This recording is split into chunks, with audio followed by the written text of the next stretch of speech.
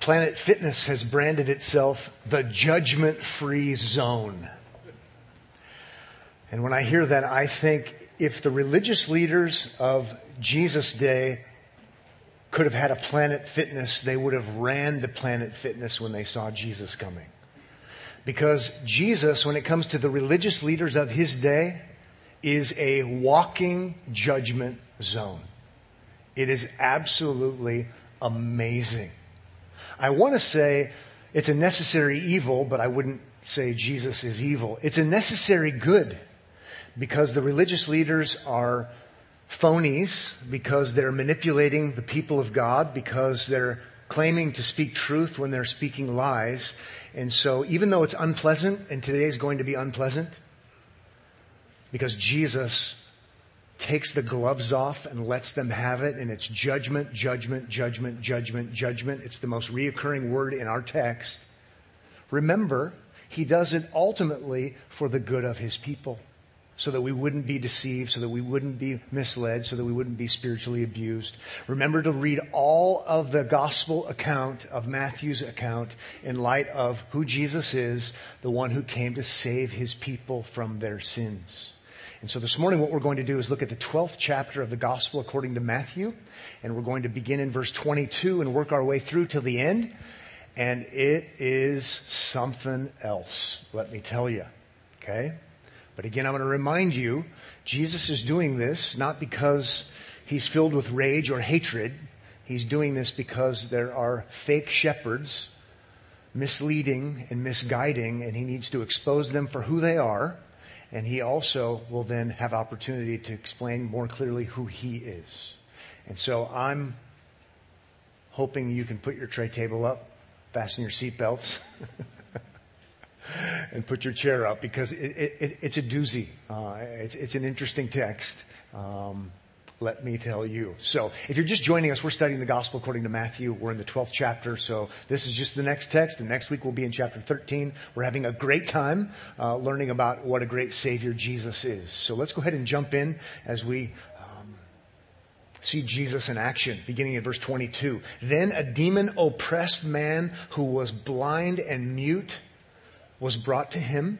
And he, Jesus, healed him so that the man spoke and saw. And all the people were amazed and said, "Can this be the Son of David?" And by now we all know that the answer is what? Yes, absolutely. Absolutely. From chapter 1, verse 1, back to the genealogy, he's going to be the son of David. That is to say, the ultimate David. That is to say, the ultimate Messiah, the ultimate king. One who is not oppressive and manipulative of his people, but one who is a kind, gracious, good shepherd king who will, as a king should, protect his people, provide for his people, care for his people, not in a selfish way, but in a way that is good for them. That's what Messiah is supposed to be. Son of David is supposed to be just that very kind of king. And so they're asking the right question, but we know by now that's actually the right answer. And we know from other studies, we won't get into it today, but Messianic prophecy would say that he'll come and he will bring freedom from oppression. That means sin and all of its effects, including sickness, including death, including all of those things. That's why Malachi chapter 4 verse 2 in the prophecy says, "The Son of Righteousness shall rise with healing in its wings." He is that one. He's proving that he is indeed the one who frees people from oppression, all different kinds, from satanic to physical. He is the one we've been waiting for. He is the ultimate Son of David. So they asked the right question. It's a great question, and we know that the answer is yes. But now here comes a different response. So that's good. That's positive. Hope you enjoyed that. Okay. Hope you're uplifted, because here we go. Scrap time. Okay. Verse 24. But when the Pharisees heard it, they said, "It is only by Beelzebul, the prince of demons, that this man casts out demons." So you see, power is undeniable. And if the power is undeniable, supernatural, and it doesn't fit our narrative, what do? We spin it. And that's what they're doing. We have to answer for this somehow. In my notes, I wrote, people are amazing. It is absolutely amazing what we do sometimes. Verse 25 says, knowing their thoughts, the supernatural one does, knowing their thoughts, he said to them, every kingdom divided against itself is laid waste, and no city or house divided against itself will stand. And if Satan casts out Satan, he is divided against himself. How then will his kingdom stand? And if I cast out demons by Beelzebul, by whom do your sons cast them out? Therefore they will be your judges. And it's going to be judge, judge, judge, judge, judge. Here's the first time he says it. So you see what's happening. They have bad theology, and he's exposed their bad theology. And they have substandard, subpar logic. Doesn't even make sense. Wouldn't make sense if you're Jesus to cast out demons by the power of demons. That's nonsense. And not only that, they were just quick to condemn him, and they weren't thinking about the trouble it would get them in, because they themselves have taught their sons, those under their control and influence, to be against the demonic. Okay?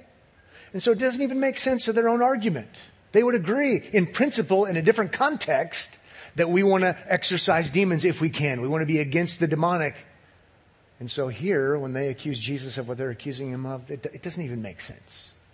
Don't confuse us with the facts. We know what we believe, kind of thing. And this is a classic case in point of that kind of thinking. They're guilty by their own standards. And then a wonderful, wonderful verse 28. But if it is by the Spirit of God, and we're going to see it is, and we have seen it is, that I cast out demons, then the kingdom of God has come upon you.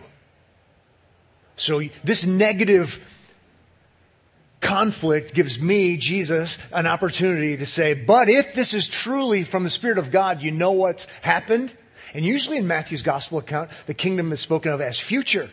And ultimately it will be. But since the king is on earth doing kingly things, in a certain sense, the kingdom is present. And so if I'm doing this by the Spirit of God, then guess what? The kingdom of God is upon you.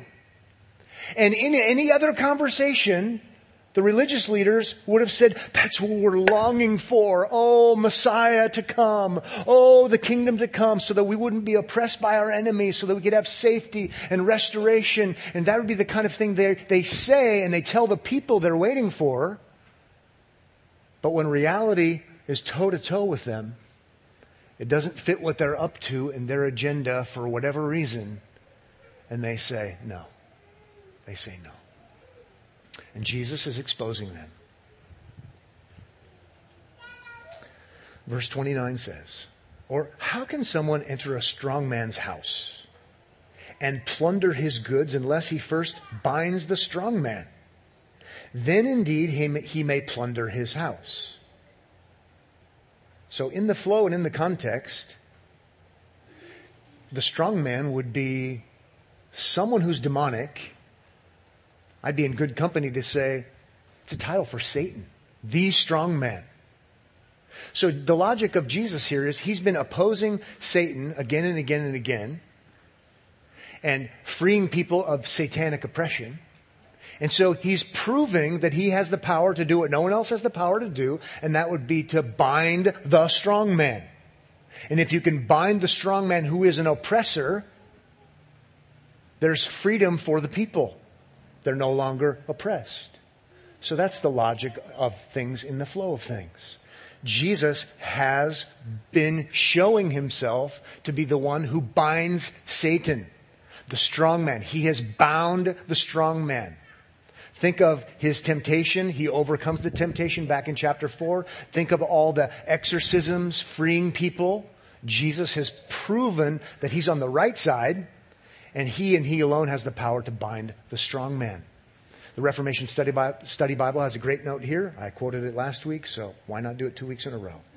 By his victory over Satan in the wilderness, chapter 3, chapter 4, and exorcisms of demons, Jesus demonstrates that he has bound the strong man and that Satan is powerless to prevent the coming of the kingdom. Couldn't have said it better myself. I'm him. I'm him, Jesus is saying. To be opposing me is spiritual insanity. And think of the fact that there would have been people listening to this. So they esteem the Pharisees as the leader shepherds for the good of the people because they're waiting for the kingdom and the Messiah.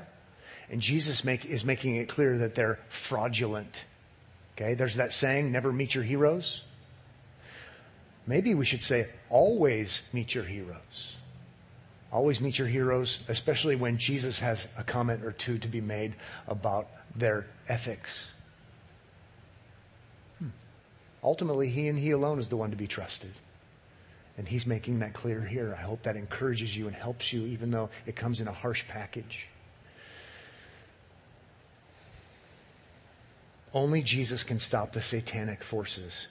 He says it there. I love it. First binds the strong man. Satan binding by Jesus.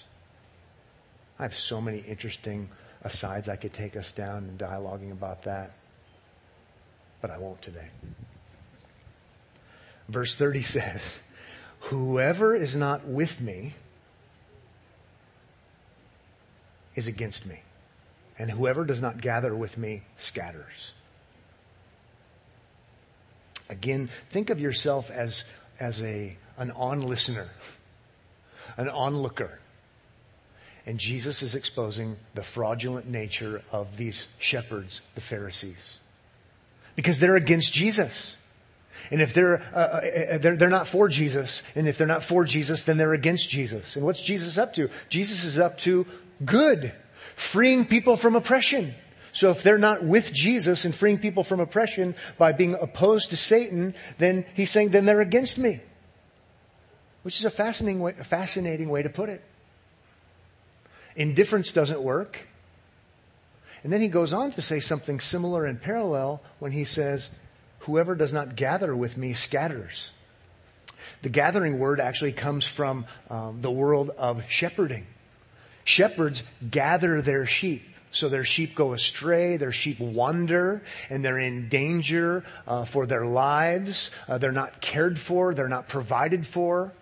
And so the shepherds are always gathering sheep, protecting sheep, providing for sheep. And Jesus says, if you're not with me in gathering the sheep for their good, then what you're actually up to, regardless of what you clown Pharisees claim, you're about scattering sheep, putting them in danger. You claim to be for them, but you're actually showing, since you're not with me, you're actually against them. You're actually against them, which would be the unthinkable, which would be contrary to what the Pharisees would claim. As I like to say so often, I wish I didn't have to say it, but I say so often, there's a reason why they killed Jesus. But I'm going to remind you, he's doing this for the people's good. And he's doing it ultimately for our good. And so we're thankful that he's doing these things. What people do with Jesus is quite a revelation. We could pause for a moment and say, regardless, even today, if someone claims to be for the good of people, maybe for the good of people spiritually, if they're not with Jesus as the one who can bind the strong man, the one who can save his people from their sins, they can claim to be for people's good, but the fact of the matter is, Jesus says they're not. They're not. This is a pretty exclusive kind of claim from Jesus. 31 says, therefore I tell you, every sin and blasphemy will be forgiven people. And I want to stop there because again, I kind of want some more good news. That's a great statement. He's not making light of sin and blasphemy, but there is forgiveness through atonement. And so I know we're stopping too soon, but I do love and appreciate the fact that in Christ there is forgiveness and that there is forgiveness from sin and blasphemy. Thankful. But it's not for those who reject him. Blasphemy is abusive speech of any kind, but in a religious context, it's when you say lies about God. You say things that aren't true about God, or you deny things that are true about God. Then in verse 31, if you look there with me, it says, but the blasphemy against the Spirit will not be forgiven. And whoever speaks a word against the Son of Man will be forgiven, title for Messiah, but whoever speaks against the Holy Spirit will not be forgiven, either in this age or in the age to come. So there is forgiveness, striking statement.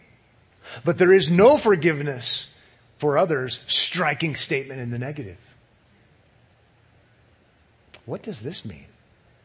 Inquiring minds want to know. It's one of the most often asked questions, because now Jesus is talking about the unpardonable sin. What is the unpardonable sin? What is all of that about? Well, for starters, it's not criticizing the charismatic movement, though they like to use these verses for that because you speak against the Spirit. What is it?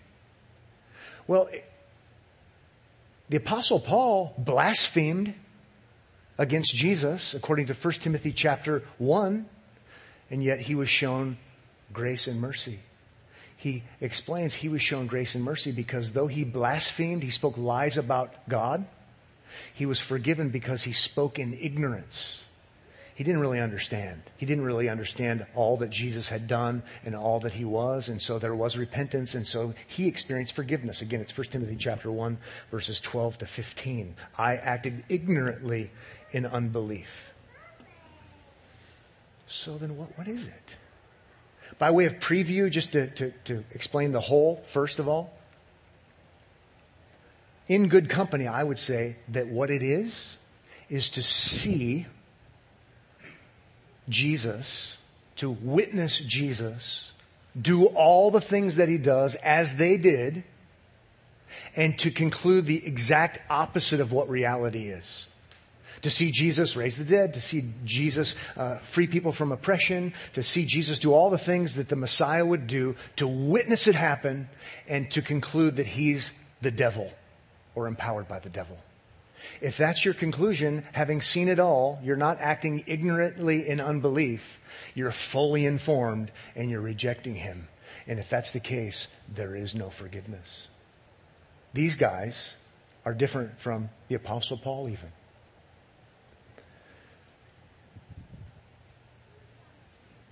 Let me help you put the pieces together a little bit and not take my word for it.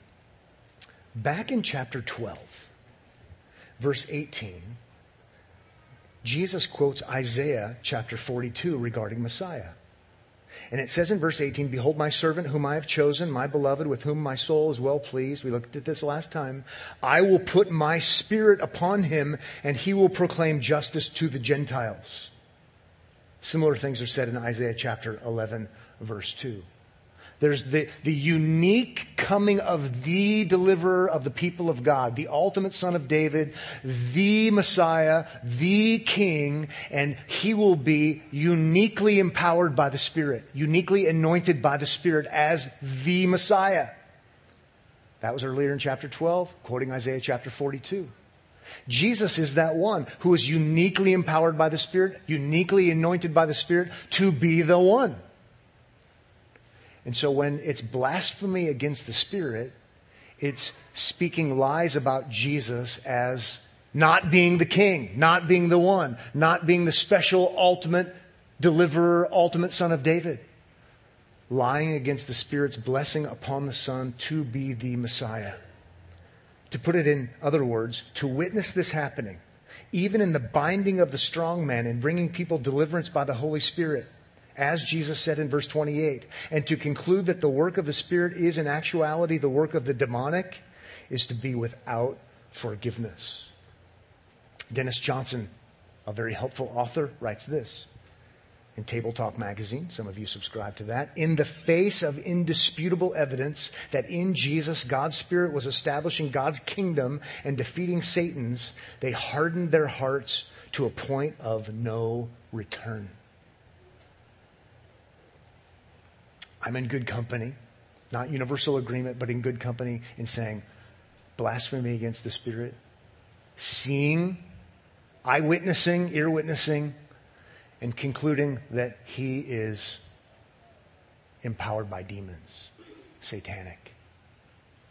That begs the question, can it be committed today? Well, strictly speaking, I would say no.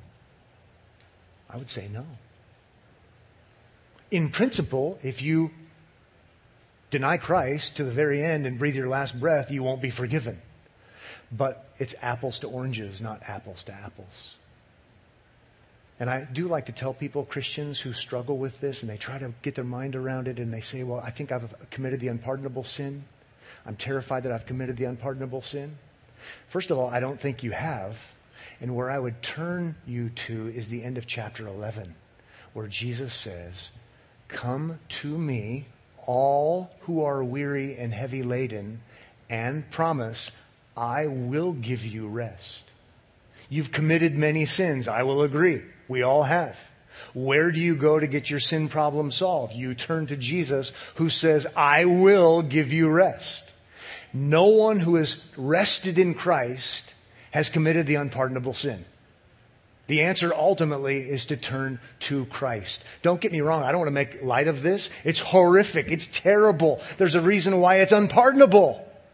To see it all there with your own eyes in time and space history and to act in unbelief and say he's demonic is utterly awful. No forgiveness. Well, I hope you now have more questions than answers. I actually don't. I actually don't hope that. I hope it helps you. But it does help us to see just how off kilter and off track these religious leaders were. And I remind you, they would have said they're Bible believers. They would have been inerrantists. They would have believed in the inspiration of Scripture. They would have believed in the infallibility of Scripture. They would have believed all the right things about the Scripture. The problem is they didn't understand the message of Scripture. It's pretty amazing. Pretty amazing.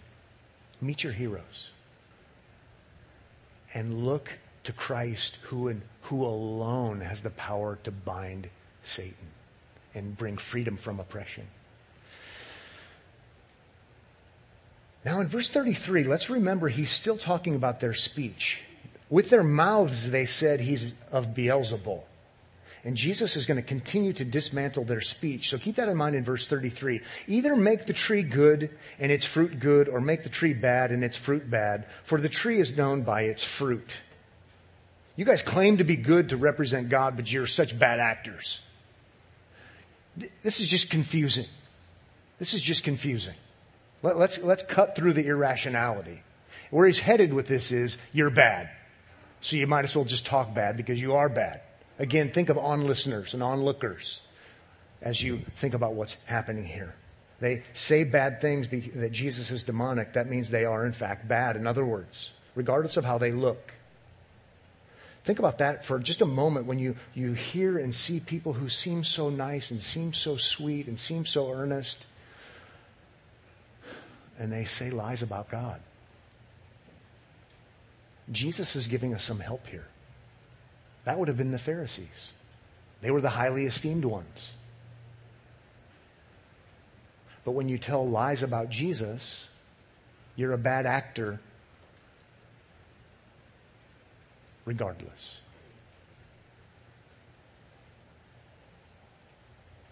So, in other words, I could stand before you as seemingly perfect. I could have $1 million smile. I don't. I could have perfect hair, but I'm losing it. I could have a perfect physique, but I don't. I could be well dressed, but I'm not. You get the idea. The package that it's coming from, in this case, was deceptive.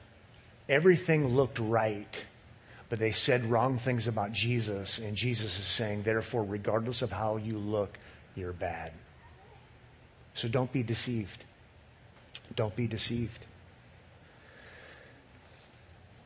Then verse 34 comes. I hope you're ready for this one. You brood of vipers. You group of poisonous asps.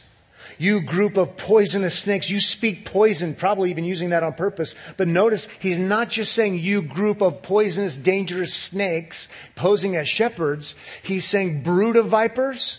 You come from a family of snakes. Not only is he insulting them, he's insulting their families and their parents and their heritage. The very people who would have said, we're sons and daughters of Abraham. We are of the line of David. And Jesus says, you're bad and your history is bad. Yikes. How can you speak good when you are evil? For out of the abundance of the heart, the mouth speaks. Right? Based upon what you've been saying about me, we know what your heart's like. For the good person out of his good treasure brings forth good, and the evil person out of his evil treasure, that's kind of an odd way to put things, evil treasure, brings forth evil. I tell you, on the day of judgment, emphasis is on judgment again, people will give account for every careless word they speak. Now think about that for a second. He's speaking in principle. Every careless word you'll give an account for. But they've not only spoken careless words, they've spoken the most egregious, awful words, and that is, Jesus is satanic. And so you're going to be busted on Judgment Day for that, no doubt, regarding what you say about Jesus. 37 says, for by your words you will be justified, and by your words you will be condemned. And clearly he's saying you will be condemned on that day because of what you said about Jesus. Now, I have a question for you. What do you do after you've called people evil, poisonous snakes? You and your mother and father. And what do you do next?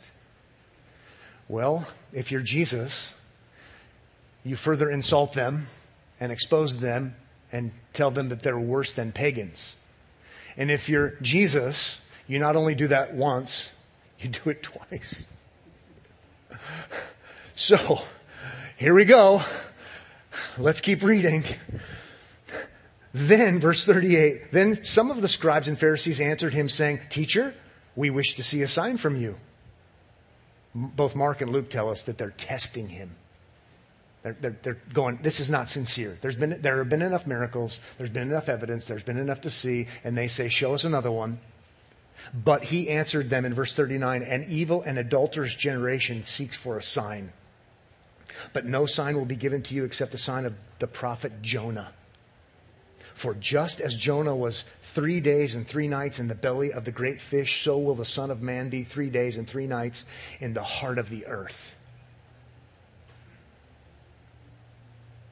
Let's keep going, then we'll come back to that. The men of Nineveh will rise up at the judgment. The men of Nineveh, those are the pagans. They're going to rise up at judgment, okay? At the judgment with this generation and condemn it, for they repented at the preaching of Jonah, and behold, something greater than Jonah is here.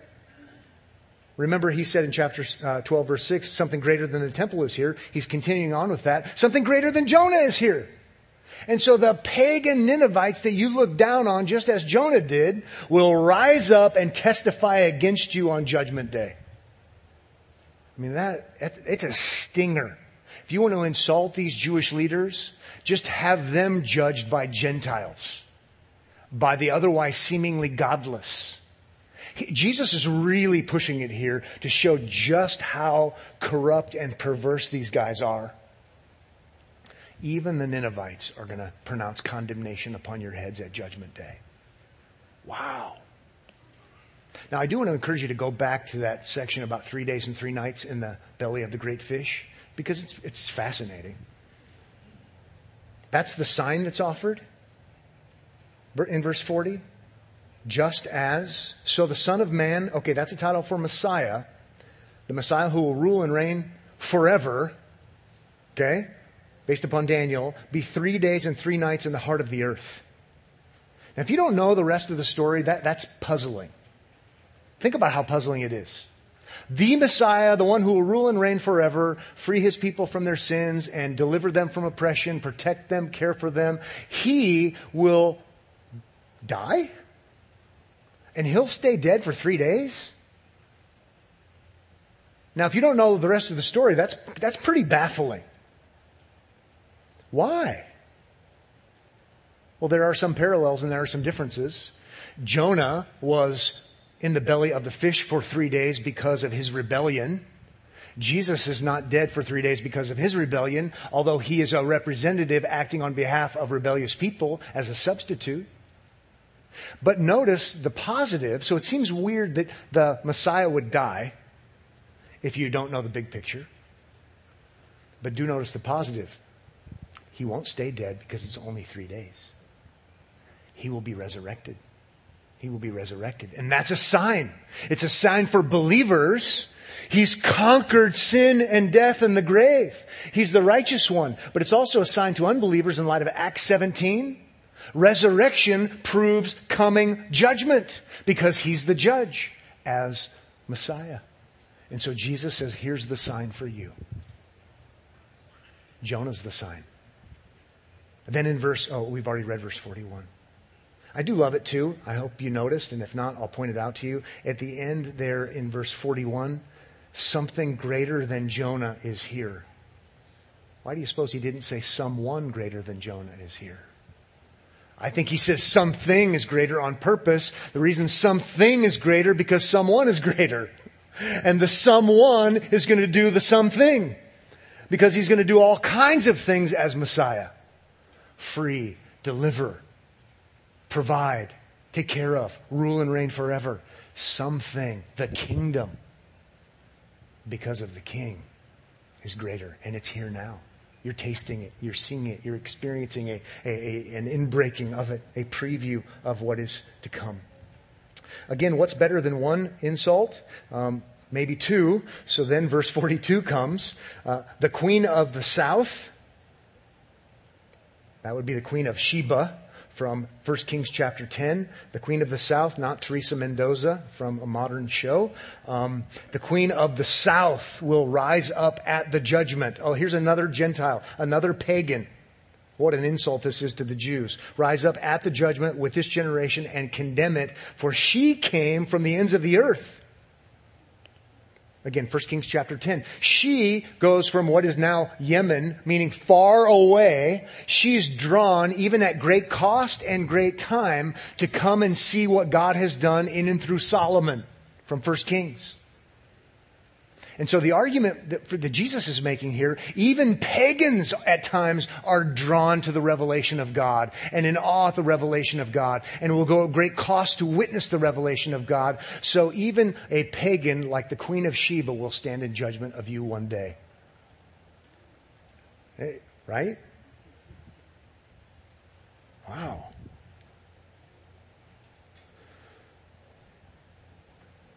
To hear the wisdom of Solomon, and behold, something greater than Solomon is here. Well, we're not quite through. Jesus is going to further confront these individuals for being true to themselves, evil. Maybe we should take just a breath before verse 43. What do you guys think? Should I use this as my candidating sermon at the next church I go to? It's such a feel-good sermon. Maybe I should, because then I'll find out if they really want me to come or not. I like these kinds of passages, and I don't like these kind of passages. I know they're hard-hitting, but I know we're prone to wonder, even as we sang this morning, and we're prone to create our own personal Jesus, who's made in our image according to our likeness, and he's very manageable. But that's a mistake. It's good for our hearts and our souls to say, oh, wow, I don't believe I would have said that. Right? And to remember he's doing all that he's doing, including these harsh words, because he loves his people. And he came to save them from their sins and all of its effects, including those who would be imposter manipulators who are abusive to his people. And so he's the champion. The right man is on our side, to quote Martin Luther. The man of God's own choosing. And so this is good. This is positive. Even if it maybe unsettles our... I'm not even going to say it. I'm going to get myself in trouble. It's shocking to us. Then it says in sensibilities. That's a nice word. It's unsettling to our sensibilities. Verse 43. When the unclean spirit has gone out of a person, It passes through waterless places seeking rest, but finds none. Then it says, I will return to my house from which I came. And when it comes, it finds the house empty, swept and put in order. See, that's positive. Then it goes and brings with it 7 other spirits, more evil than itself, and they enter and dwell there. And the last state of that person is worse than the first. So also it will be, so also will it be with this evil generation. So he goes from talking about a person, because it's an illustration, to talking about a generation. And he talks about evil, and then he says worse. So we go from evil to worser evil. Okay? For this generation. So he uses the illustration of what happens. So if someone has a demon who leaves, if nothing is filled in the void that's good, the demon comes back with friends. And it's stronger than ever, to the point where it's worse evil. It's even worse. So what do we make of that? In the flow of things, here's what I would make of it. I've come, Jesus is saying. I've been here and I've done good things. I've done good things for this generation. I've freed the oppressed. I've raised the dead. I've healed people. I've shown myself to be who I am. And by and large, this generation is rejecting me. So what I want you to know is the intent. Things are about to get worse for you, Israel. Things are about to get more evil. Temporary blessings come. You've rejected me. It's going to get worse. It's very grim. Verse 46 says, while he was still speaking to the people, behold, his mother and his brothers stood outside, asking to speak to him. But he replied to the man who told him, who is my mother and who are my brothers? And stretching out his hand toward his disciples, he said, here are my mother and my brothers. For whoever does the will of my Father in heaven is my brother and sister and mother. 2 things. If you read it negatively, and I think you have permission to do that, he's saying no to his own family. We do know in other gospel accounts that at one point in time his brothers were not believing in him. That's John chapter 7, verse 5. And on another occasion, family and friends, Mark chapter 3, wanted to have him committed. Okay? They wanted him to get confined to the loony bin. They thought he was out of his mind. If that's still what's going on here, I don't know for sure if it is, but if that's the spirit of what's going on here, he's definitely giving them the stiff arm. Okay? They want to interrupt him and stop him from getting himself into any further hot water. And he's saying, no. No. I'm about my Father's business. But to put it positively, and let's definitely go there, he's raising his disciples up to the level of the closest people to him. Family status. Okay? And this is a great positive. If you trust in Jesus, which is another way of saying, if you do the will of the Father, because the Father says, listen to my Son, ultimately doing the will of the Father is believing in the Son, the Messiah who binds the strong man. Ultimately, those who do the will of the Father are believers. So if you come to believe in Jesus, you rest in him as your provider, deliverer, protector, you're equal to mother, brothers, sisters. In other words, you can't get closer. You can't have a closer relationship with him.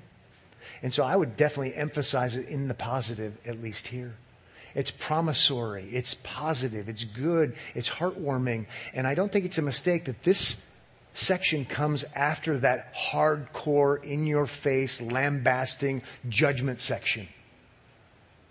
Because now, heavy-hearted, tired disciples, followers, having seen Pharisees exposed as fraudulent, can trust in Jesus and know that they have the closest relationship that you could possibly have with him, the one and only one who has the power to defeat Satan and bring freedom.